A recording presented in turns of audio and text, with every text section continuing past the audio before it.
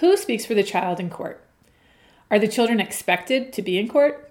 Are they even allowed to be in court? Doesn't matter how old they are. The child who's alleged to be neglected, abused, or dependent is the center of the case. And under North Carolina law, the child is a party to the court case, just like the county department is a party and each parent is a party. The county department and each parent have an attorney. So is the child represented by an attorney? And what happens when the child is an infant, or like in our cases, an 18-month-old in one case, and in the other case, siblings who are 2, 3, and 5 years old? Do the expectations about a child's involvement or participation in the court case change once the child reaches a certain age, like being a teenager?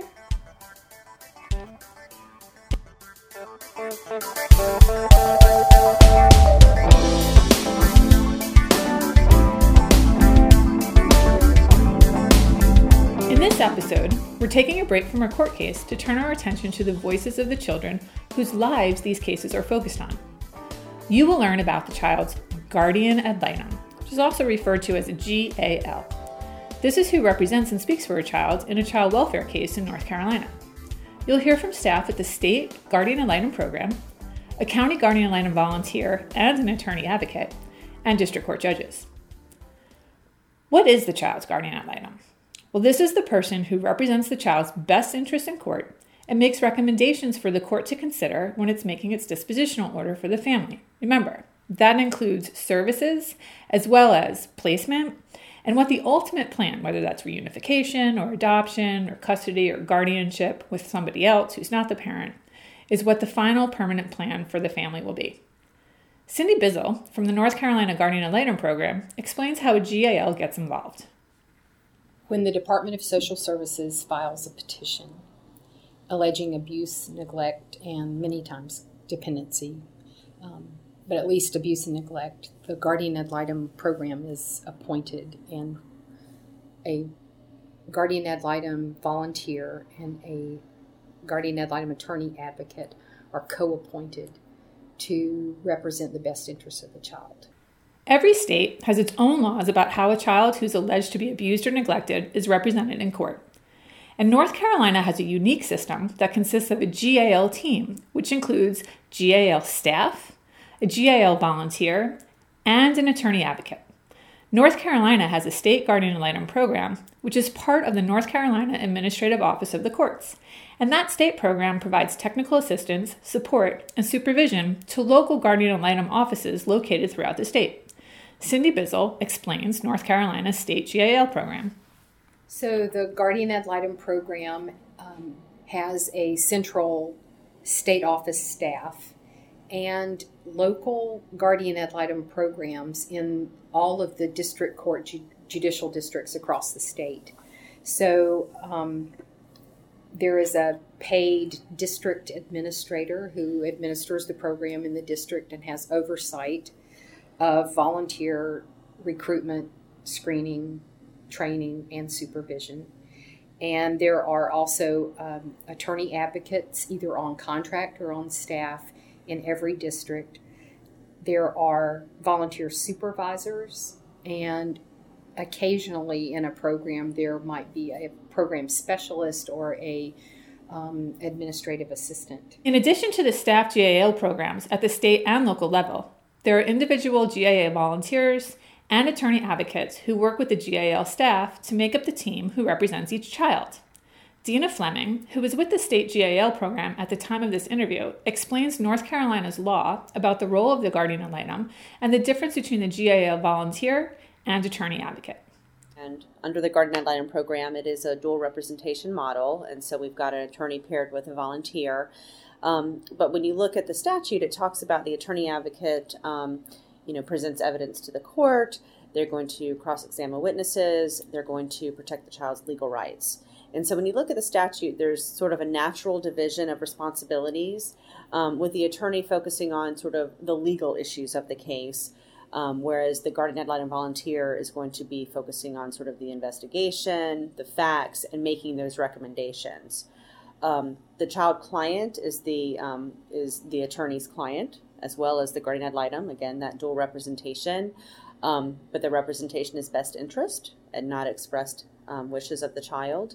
And I like to think of the guardian ad litem volunteer as sort of the liaison between our attorney advocate and their child client. So they're going to be typically meeting with the child, getting that information to provide to the court, and the attorney advocate is the mouthpiece, if you will, for the guardian ad litem volunteer and the child with respect to the best interest recommendations. The GAL team has to make recommendations to the court as to what it believes is in the child's best interest. Carmen Muggy, a GAL volunteer in Wake County, explains how she works with the GAL staff to determine the appropriate recommendations for an individual child. The way we do it in Wake County is, obviously they're at our disposal anytime we have any questions. So if there's a sticky point in your case or you have concerns, you call them. But in general, what we do is we provide, the volunteers provide monthly updates to our supervisors. And at that point, it's also another point where your supervisor may call you if they've got questions or concerns. And then, obviously, when it comes to court report time, that is a time of big engagement, where you've really laid out your recommendations and your investigation. And at that point, we have a lot of back and forth with the supervisor. But the supervisor's kept abreast, primarily, through our monthly reports, and anytime you may pick up the phone, to ask them questions. Dee Horde, an attorney advocate in Wake County who works with Carmen, explains the team approach. The volunteer does the kind of legwork, the visits, is the actual voice of the child, and she works hand in hand with the supervisor in our office, and they both work hand in hand with the attorney who goes to court with the volunteer to represent the best interest of the kids. We obviously have disagreements from time to time, and we want those disagreements resolved before we go to court if possible, but that's generally how. Right, and as a GAL volunteer, we're not experts in the law. We know the case, we know what's happening with the children, with the parents, but to have the legal backstop, in a sense, is invaluable to us. They'll ask questions, when we submit our reports, and before court, they'll also, ask us a few points and ask us which areas of emphasis, that they should make in court. So it's really a very good relationship. It provides a lot of support for the volunteers, having these knowledgeable attorneys at our side. We certainly want to make sure our volunteers are prepared for court instead of just showing up to court with a report and us not having talked to them first, especially on contested cases, to make sure you're prepared.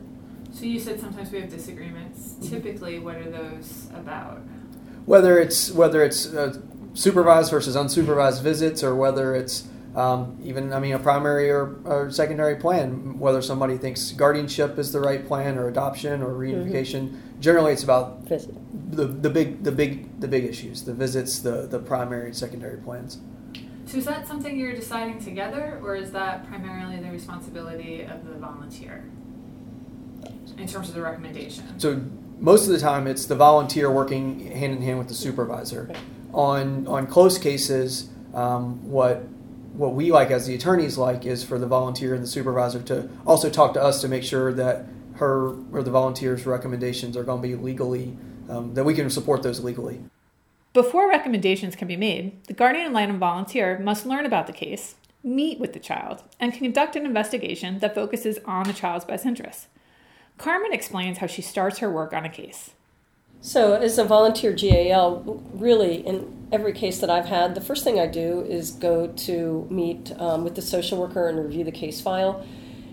I like to meet with the child within a couple of days as well, and sometimes I've met with the child before reviewing the case file, but personally I like to see the case file because it gives you, a history as to, what's happened before you meet the child, before you meet, foster parents or the parents. So that's the first thing I like to do is go to the Department of Social Services office that's been assigned the case and review the case file. So that's step one. And then from there, as I said, shortly thereafter, meet the child. So in my cases, I've had younger children, so they don't really understand my role for the most part. The oldest one of my child clients is 9, so it has not been the older ones that may really understand. But I still like to meet them, friendly face, and explain to them that I'm there to advocate for them in whatever way I can explain it, depending on their age. Carmen further explains her process. So basically, you try to get as many facts as possible, and from the initial reviewing the court reports and understanding the baseline as to why the children were taken into care, then you start going down the various paths, getting to know, the children, their parents, any doctors, therapists, school, and get in contact with teachers. So you start trying to understand a baseline as to, what's happened in the past and what's happening now with the children and what services they may need. So you begin at the very beginning and it expands out once you start learning more about a case, as you would imagine, right? One investigation, after you get information, let's say from a therapist, it may lead you, to talk to a teacher about any learning disabilities they may have, for instance. The GAL volunteer is required to meet with the child, and Carmen talks about this. We see them once a month at a minimum, and you'd like to see them in different environments if you can. So, not just go to the foster home. If you can see them in other environments to see how they are doing in other environments, go to see them in daycare if they're in daycare, or go to their soccer game or other ways. See them with their parents as well. I think to me, that's a really important thing, is to see the visits with the parents. Usually at the beginning, all the visits are supervised, and they're held in Wake County, buildings, and so you can go see the visits. I think those are very, very important. The GAL volunteer works with the local program staff and attorney advocate to make recommendations that will be introduced to the court at different dispositional hearings. Remember, there's the initial dispositional hearing and then review and permanency planning hearings. And these hearings occur throughout the case. The guardian ad litem makes recommendations that focuses on the child and what the GAL believes is in the child's best interest. Cindy Bissell explains this process. We didn't have to be in court. That would be ideal, but we have to be there because that's where we can bring the information that we gather and the recommendations we feel are in the child's best interest and basically put them before the judge. Often one of the things we work with our volunteers on is to remember, you've done all this work, you've formed your opinion and your recommendation, but that's really where it stops. The judge is the final decision maker in these cases, and so they recognize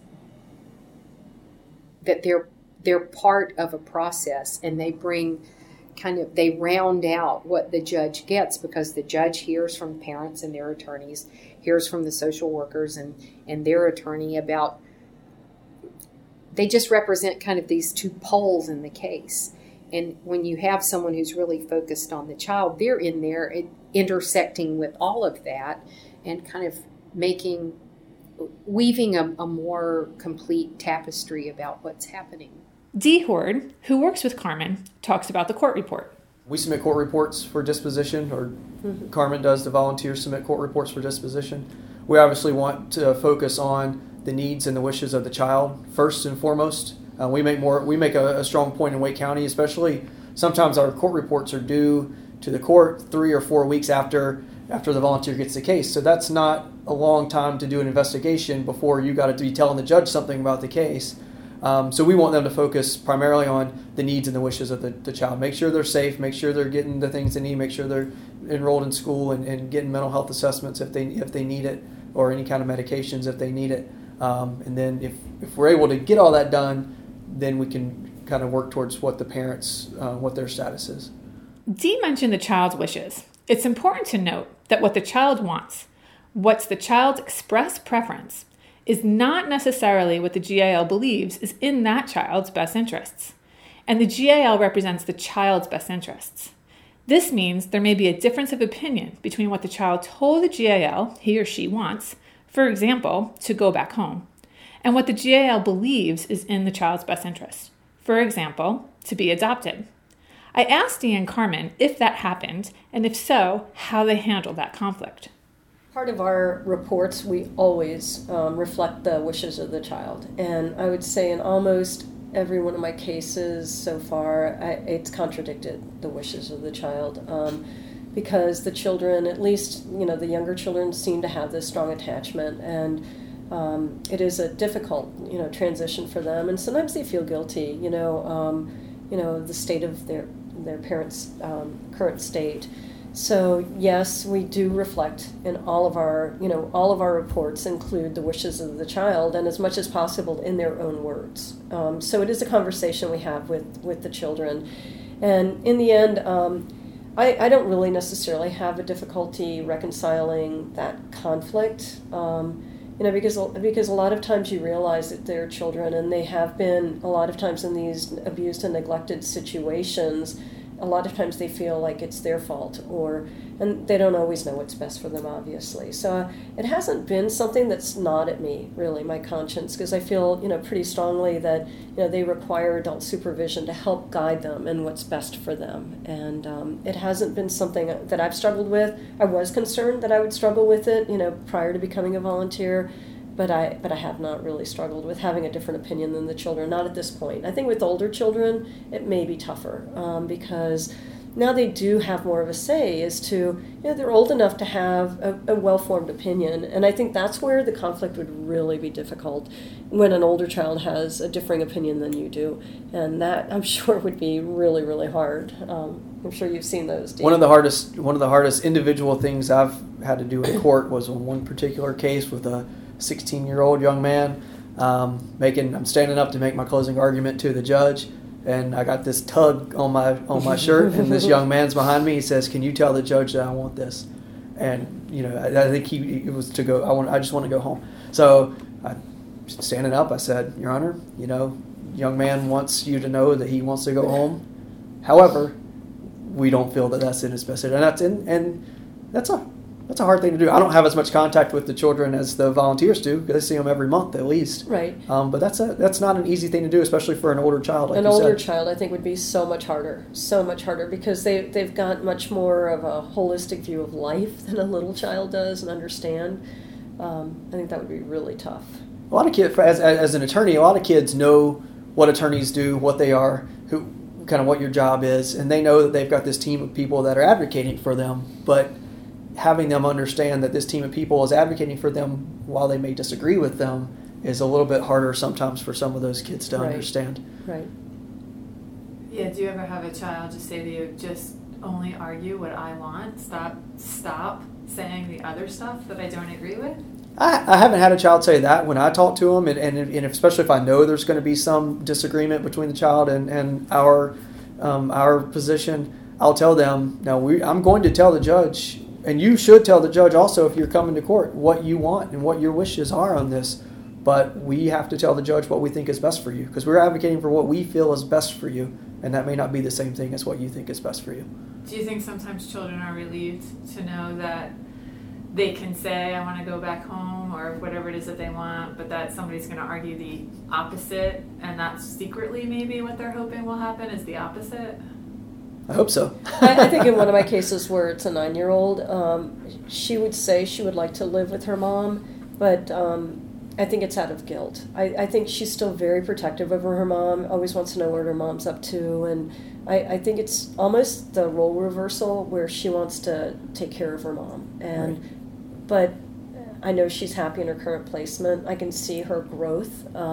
So I think that is exactly how, what you said describes her, that deep down she knows she's better off where she is, but kind of feels an obligation, this role reversal of taking care of her mom. Carmen, that's a great point. There's so many children who are parentified, and there are so many children who outwardly in open court or otherwise would say, oh yeah, I want to go home to mom, but then in therapy or to the volunteer would say, you know what, it's so nice being a kid.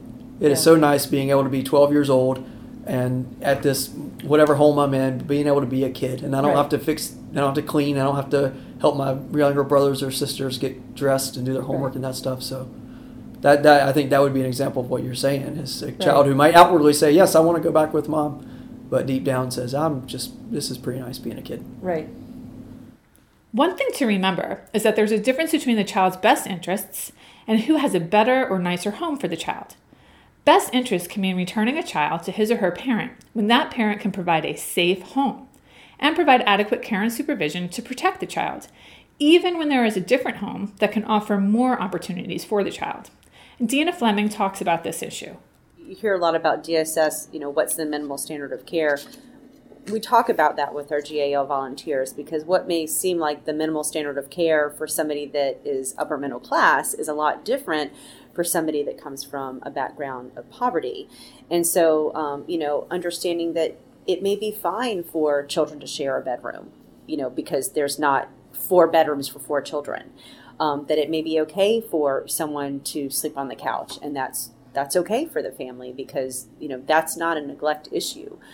So trying to help our volunteers sort of understand that something that may seem abnormal in their upbringing or their day-to-day living is perfectly acceptable, because it doesn't rise to the level of neglect, and to keep that in mind when they're making their recommendations about a parent working their plan or whether reunification is appropriate, that they keep that in the back of their mind, that they can't sort of raise the bar on a parent when it comes to making those recommendations to the court. Cindy joined Dina to discuss this further. They don't want adequate for the kids. They want the best. And so that's another it's another teaching point for us in our training, that I think what happens is, because of the immediacy of the child's needs and the child's case in court, volunteers want to kind of address that situation. And what research shows, what kids will tell you who've been in foster care, they want that connection with their families. Mm-hmm. And so when you have a citizen who's coming in to make recommendations to the court about today, sometimes the long-term value of that permanent connection with their family, I can see where at times volunteers would be like, well, you know what, you're the parent, you've had your opportunity, I'm here for this kid. And so I'm not saying they don't consider the parents, but they really consider the child. I think that's where it's important for our guardians ad litem to have a connection with the parent, to speak with the parents, and to really observe visitations. Because if they're only seeing a child at the foster home, they're only going to have one impression. And they are trained to, they need to look at all these collaterals and make this investigation. But if they go to that visitation and see the bond that this child has with their parent, I think that's where the light bulb's going to go off, that, okay, yes, maybe in this upper middle class foster home, the child has a TV and access to the internet and all of these wonderful things that you would want for a child, but they're happy with their parent, and the parent has addressed those issues that brought the case to court, and that's ultimately where the child wants to be. And I think that most of our volunteers get that. And that's, assuming that they're doing that proper investigation and seeing the child not only in one environment, but seeing them with their parent and seeing sort of that interaction. Dina continues. It can be difficult for guardian ad litem is where you've seen a change in the child. So, for example, when the child was with the parent and maybe there was housing instability or a lot of moves and a lot of different schools, then, the child's grades were low, that they were, behind a grade, that there was some behavioral issues, some acting out. And then once they're moved into a foster home that's stable, and this is under the assumption that maybe they've maintained in a foster home with foster parents that are real dedicated, that their grades have risen and their behaviors have gotten better. And so I think that's where you have the guardian ad litem having this difficulty of, well, look where the child is now because of the stability that's been put in place, and then being concerned about placing the child back with the parent. And I think that's where it's important for our guardians ad litem to advocate for, a trial placement, for example, so that we can put the child back in the home and monitor how that's going to be with wraparound services and see how the child's going to do, understanding that a transition is always going to impact a child's behavior or those things. And I think that's something that's certainly, covered in training as well. But I think they're human. And so when they're seeing a child that's blossoming, in this environment, it's difficult for them to see putting them back into a prior environment. At the same time, understanding that this child is bonded to their parent, and that ultimately can impact the best interest. So it's not an easy task. I also talked about the difference between best and adequate with Carmen and Dee. It's a tough conflict for the GALs, I think, because you're concerned, is the minimum enough for this child? And that's something you struggle, is the minimum enough? And, at the end of the day, yes, it is enough, right? But you struggle because sometimes you know that they really deserve more than that. So as a GAL volunteer, I know I struggle. Maybe as an attorney, you guys are a little bit. It's still easy to struggle with those things. Our difference is we see it more frequently than you do, just because of the volume of cases. But obviously the statutory language of safe permanent home as best interest. I view best interest as child being happy, healthy, and safe. And the hard part with you kind of the balancing is best interest legally isn't putting foster parents, for instance, on a scale with parents and judging who's better for a child. That's not what we do, and that can be a hard thing to do.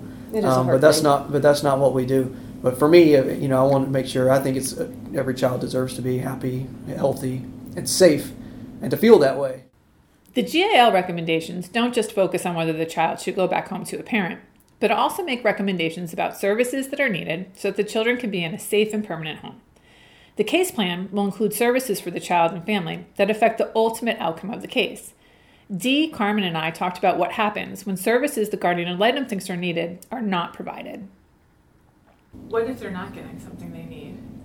Are you able to make any sort of case or argument to the court to require that DSS do that or a parent do something?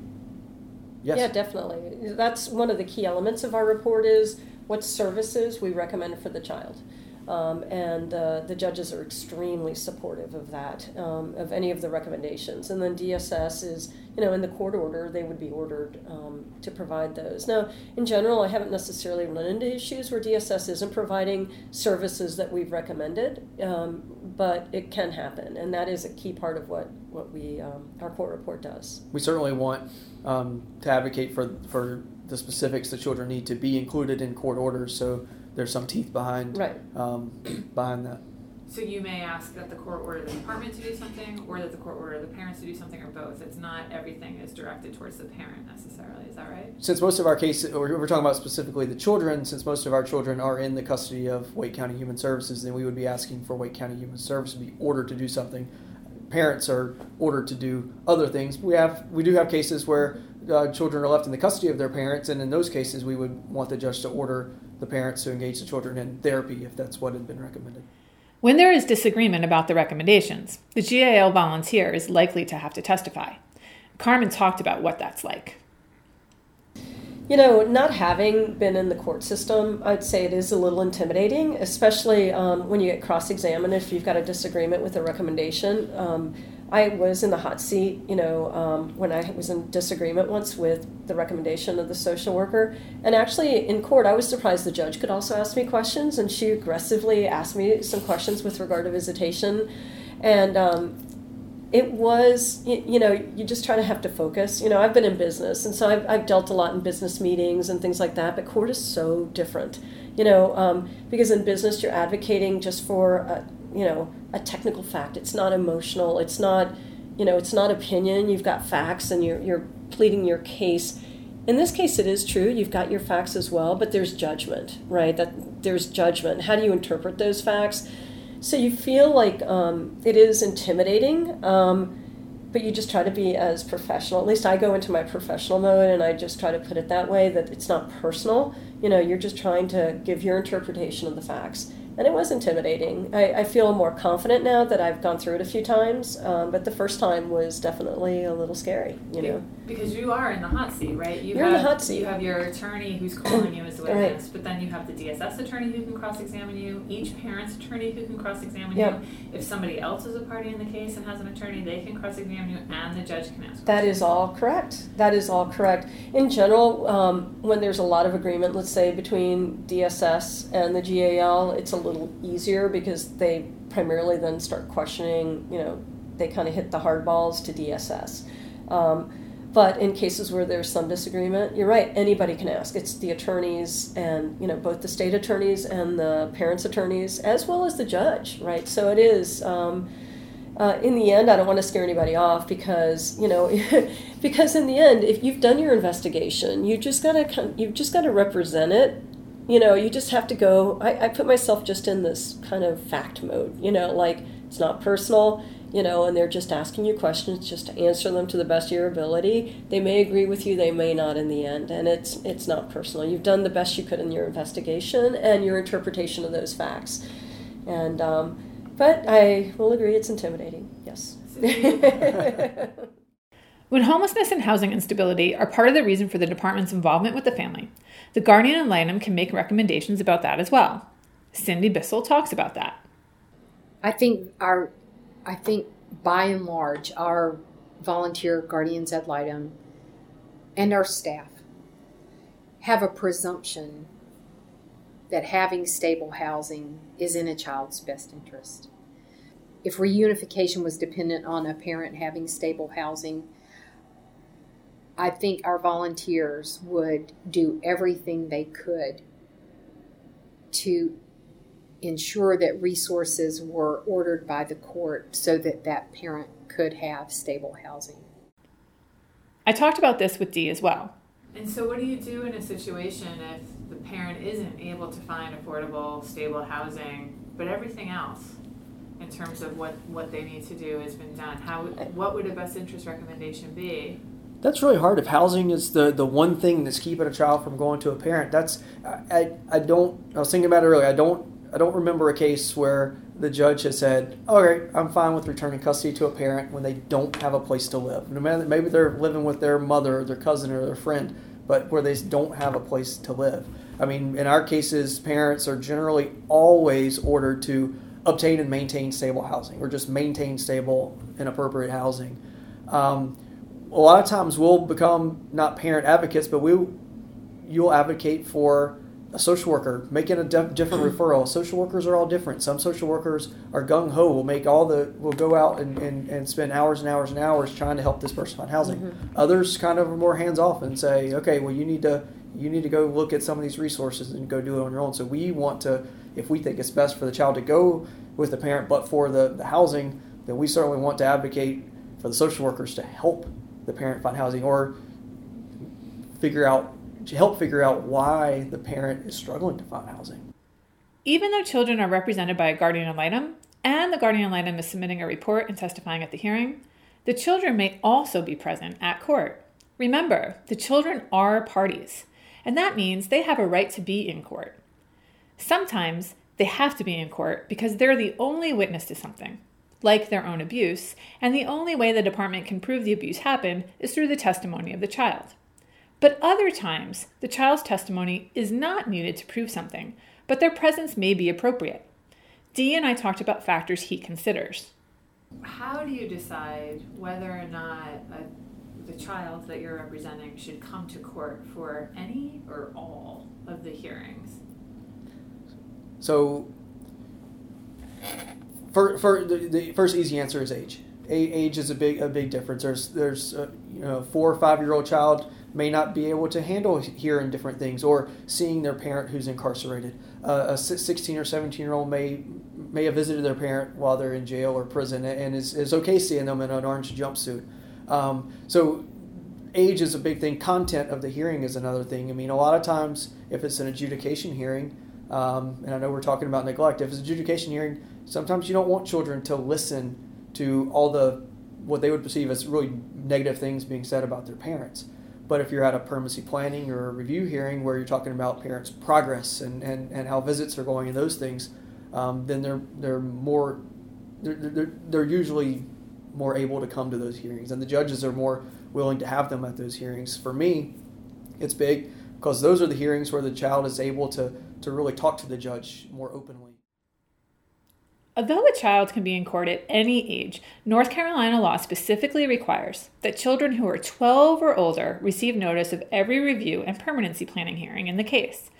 After getting that notice, the child may tell his or her guardian ad litem, the DSS social worker, a placement provider, or his or her parent that he or she wants to go to the hearing.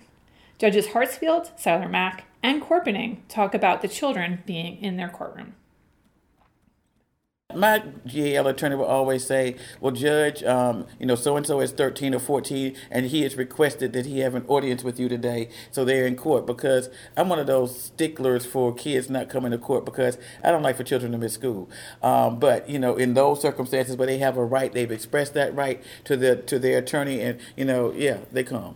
And we have that, and our superintendent has a new policy that has every minute counts. So likewise, they're not going to miss school, but if the GAL has informed me that they want to come and speak to me, I will set a specific time after school. They come in, and I will bring them, and I will take them in chambers along with my clerk. Never alone, never talk to them by themselves. So someone is always there so that they can have their voice and they can be comfortable. But if we're going on a date before, and we can't get them before school gets out, the attorneys will say, Judge, we don't have a problem with the social worker bringing them to your office on this date at this time.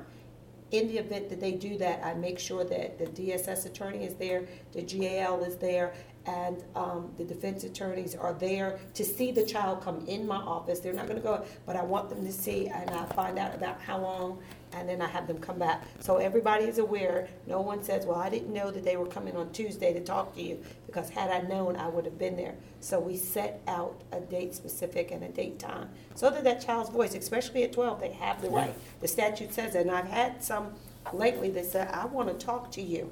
And they want to talk and be heard. And a lot of times, if you just hear them, they may come in with one thing on their mind that this is what they're going to say. But if you just allow them to vent, so to speak, then you explain what the process, because a lot of times when those children, I'm not saying all the time, but when children want to come in and have an audience with you, nobody's really explained the process about what's going on. They know a non-secure was served. They got removed from the home. They can't go. You tell me my parents, something is going on, but you can't tell me what their problem is. Nobody wants to tell. All I know is for the last 8 months, I've stayed at this foster home, or I may have gone here, but nobody's talking to me about what's going on with me.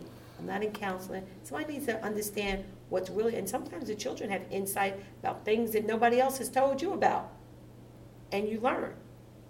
So when the statute was first written to authorize children to come to court, to say it's their right to be there, I thought it was a terrible idea. I'll confess, I thought it was awful, because the things that we hear about their parents in that room are horrible. Atrocious. What I've learned over time is that these kids want to be there because they've lived that nightmare. And especially as they're older than 12 and they're 13, 14, 15, 16, even 17, they're there almost in open defiance of their parent. I've had a 17-year-old not only who wanted to be there but wanted to testify, and she looked at her parents in the eye and said, neither of you should ever have been parents. It can be a very powerful experience. And I can hear, lawyer for mom or lawyer for dad arguing, and the child is sitting there in front of me beside the attorney advocate, because the guardian gives the child a front seat with the attorney advocate. And that child's just sitting there shaking their head the whole time that parent's, just saying, come on, tell the truth. Come on, tell the truth. And so it's I think it's a very powerful experience for them to be there and to hear all that. I never would have thought that this is the way I would think today. But that's been my evolution just in my interactions with kids. And now I insist that kids come. Most of the time our conversations happen in open court. Sometimes they'll ask to talk in the back. Typically that's when they want to say, I don't want to go back to my mom and dad no matter what you hear. Right. Exactly. Don't tell anybody, but I don't want to go back no matter what. I'm like Judge Copeland. I was like, do I really want to talk to these kids? I don't even want to put them on the spot like that, But I've had success with this. I'll ask, they'll say, I don't want to go back. My dad's really this and that. So I'll say, come on. I'll get a pencil or piece of paper if they're real young. I'll get crayons that are colorful. I say, tell me some things that your daddy could do to make you feel more safe in your home. They'll actually write the plan for you. They'll ask you, he needs to quit drinking, he needs to quit doing this, and they'll tell you things that, are affecting them and their families that they want to see corrected. And, I'd like to see him go get some help for this, for that. I wish he wouldn't say bad words. I mean, it may be as basic as that, but they will give you a roadmap into what's really going on and the things that are making them feel unsafe in that house. So I think, again, even though I didn't like it at first, I really get a lot of mileage out of those conversations I have, even with young children that, in my jurisdiction, a lot of times they say, well, you've talked to them before, and they've met with you, you had an interview, and we'll do interviews where the kid is on a telecast and the parents are in the room, and in the courtroom we go into another room and they can see them but they can't see us, which has been effective as well. But kids say the darndest things. That shows you how old I am, but honestly they do. And a lot of times those darndest things can help you to formulate a plan that can move toward reunification. Whether it's through the GAL alone or the GAL and the child, the court considers the child's perspective when making its dispositional orders, including the final disposition of the case. Tune in to our next and last episode to learn about how a case ends when a permanent plan is achieved for the family and for the child, and find out what happens in our remaining court case. Thank you for listening. I'm your host, Sarah DiPasquale. I'd like to thank the following people who were featured in today's episode: Cindy Bizzle, Dina Fleming, Dee Howard, Carmen Muggy, Judge Hartsfield, Judge Tyler Mack, and Judge Corkening.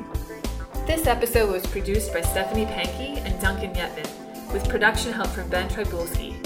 You can subscribe to Beyond the Bench on iTunes or Stitcher, and while you're there, please leave us a review. We want to hear your feedback. To learn more about my work and the various educational outreach products and programs by the UNC School of Government, visit us online at sog.unc.edu. See you next time.